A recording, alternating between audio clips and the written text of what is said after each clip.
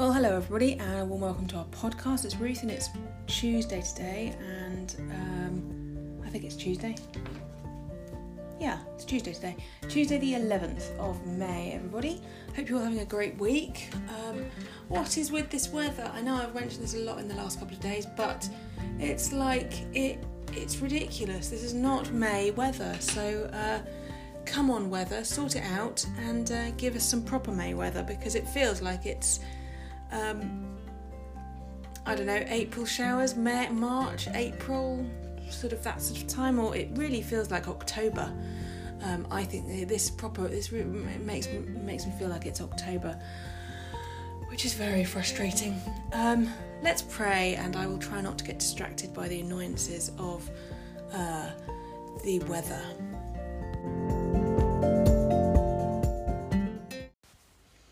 O Lord, open our lips, and our mouths shall proclaim your praise. In your resurrection, O Christ, let heaven and earth rejoice. Alleluia. Christ our Passover has been sacrificed for us, so let us celebrate the feast, not with the old leaven of corruption and wickedness, but with the unleavened bread of sincerity and truth. Christ, once raised from the dead, dies no more. Death has no more dominion over him. In dying he died to sin once for all. In living he lives to God. See yourselves therefore as dead to sin and alive to God in Jesus Christ our Lord. Glory to the Father, and the Son, and the Holy Spirit, as it was in the beginning, is now, and shall be forever. Amen. And so as we rejoice in the gift of this day, so may the light of your presence, O God, set our hearts on fire with love for you, now and forever. Amen.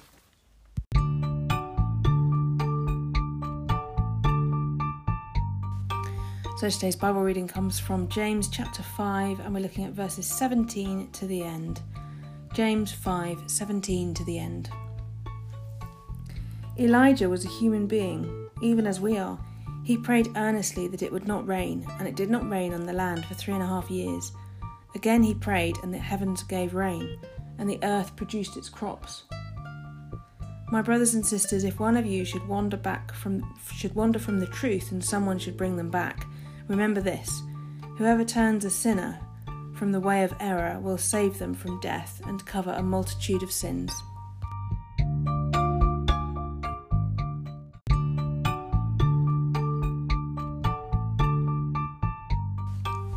So our reading from the book So You Don't Want to Go to Church Anymore by Wayne Jacobson and Dave Coleman.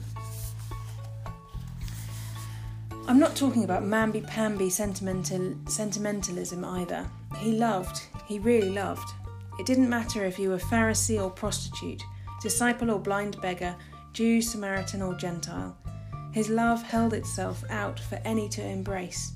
Most did too, when they saw him. Though so few ended up following him for the few moments his presence passed them by, they tasted a freshness and a power they could never deny even years later.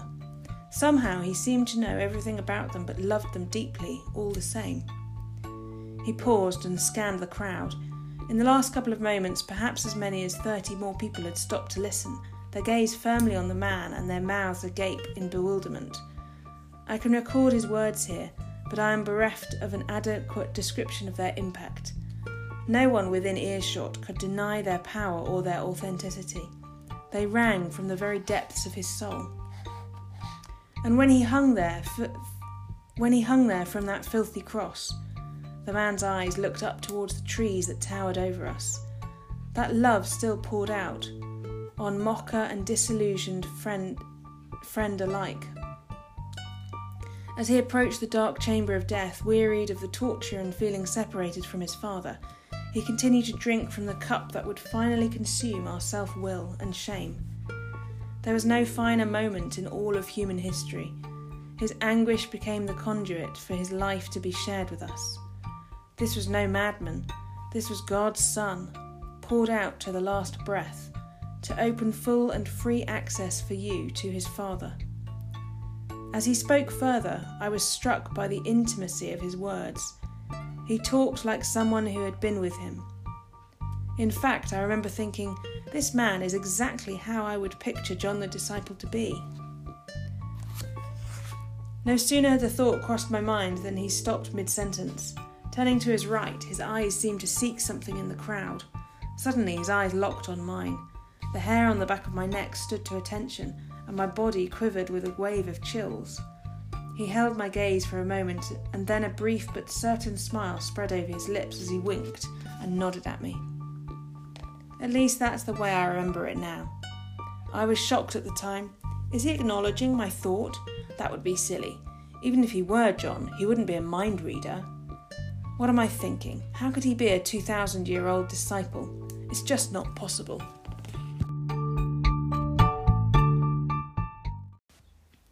So our common worship responses. Death is swallowed up in victory. Where, O death, is your sting? Christ is risen from the dead, the first fruits of those who have fallen asleep. Death is swallowed up in victory. The trumpet will sound and the dead shall be raised. Where, O death, is your sting? We shall not all sleep, but we shall be changed. Death is swallowed up in victory. Where, O death, is your sting?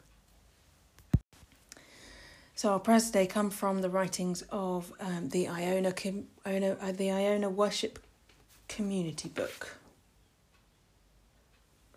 Let us pray. God to enfold us, God to surround us, God in our speaking, God in our thinking, God in our life, God on our lips, God in our souls, God in our hearts.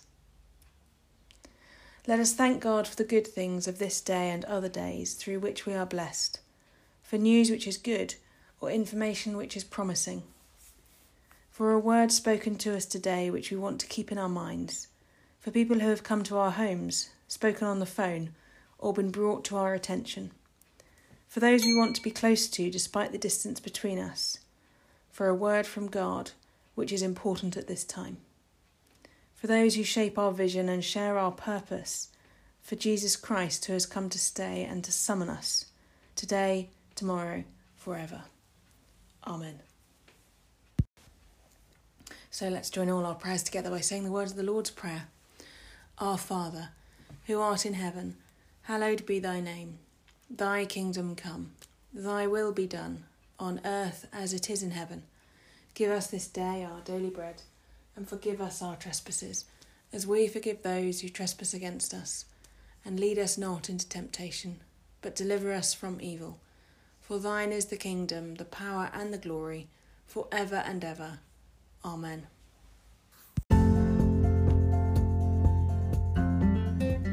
Well, thank you everybody for being with me today. I will be with you tomorrow, Wednesday. It is,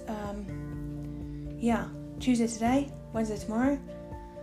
Busy day today, busy day tomorrow, no doubt. Have a good week, everybody, and have a good day, everybody. And I will look forward to being with you tomorrow. And hopefully, although the forecast is rubbish for tomorrow, so no doubt I'll be complaining about the weather again tomorrow. So that's something for you to look forward to, everybody. Have a good one, and I'll be with you tomorrow. So may the risen Christ grant us the joys of eternal life. Amen. Let us bless the Lord. Alleluia, alleluia. Thanks be to God. Alleluia, alleluia.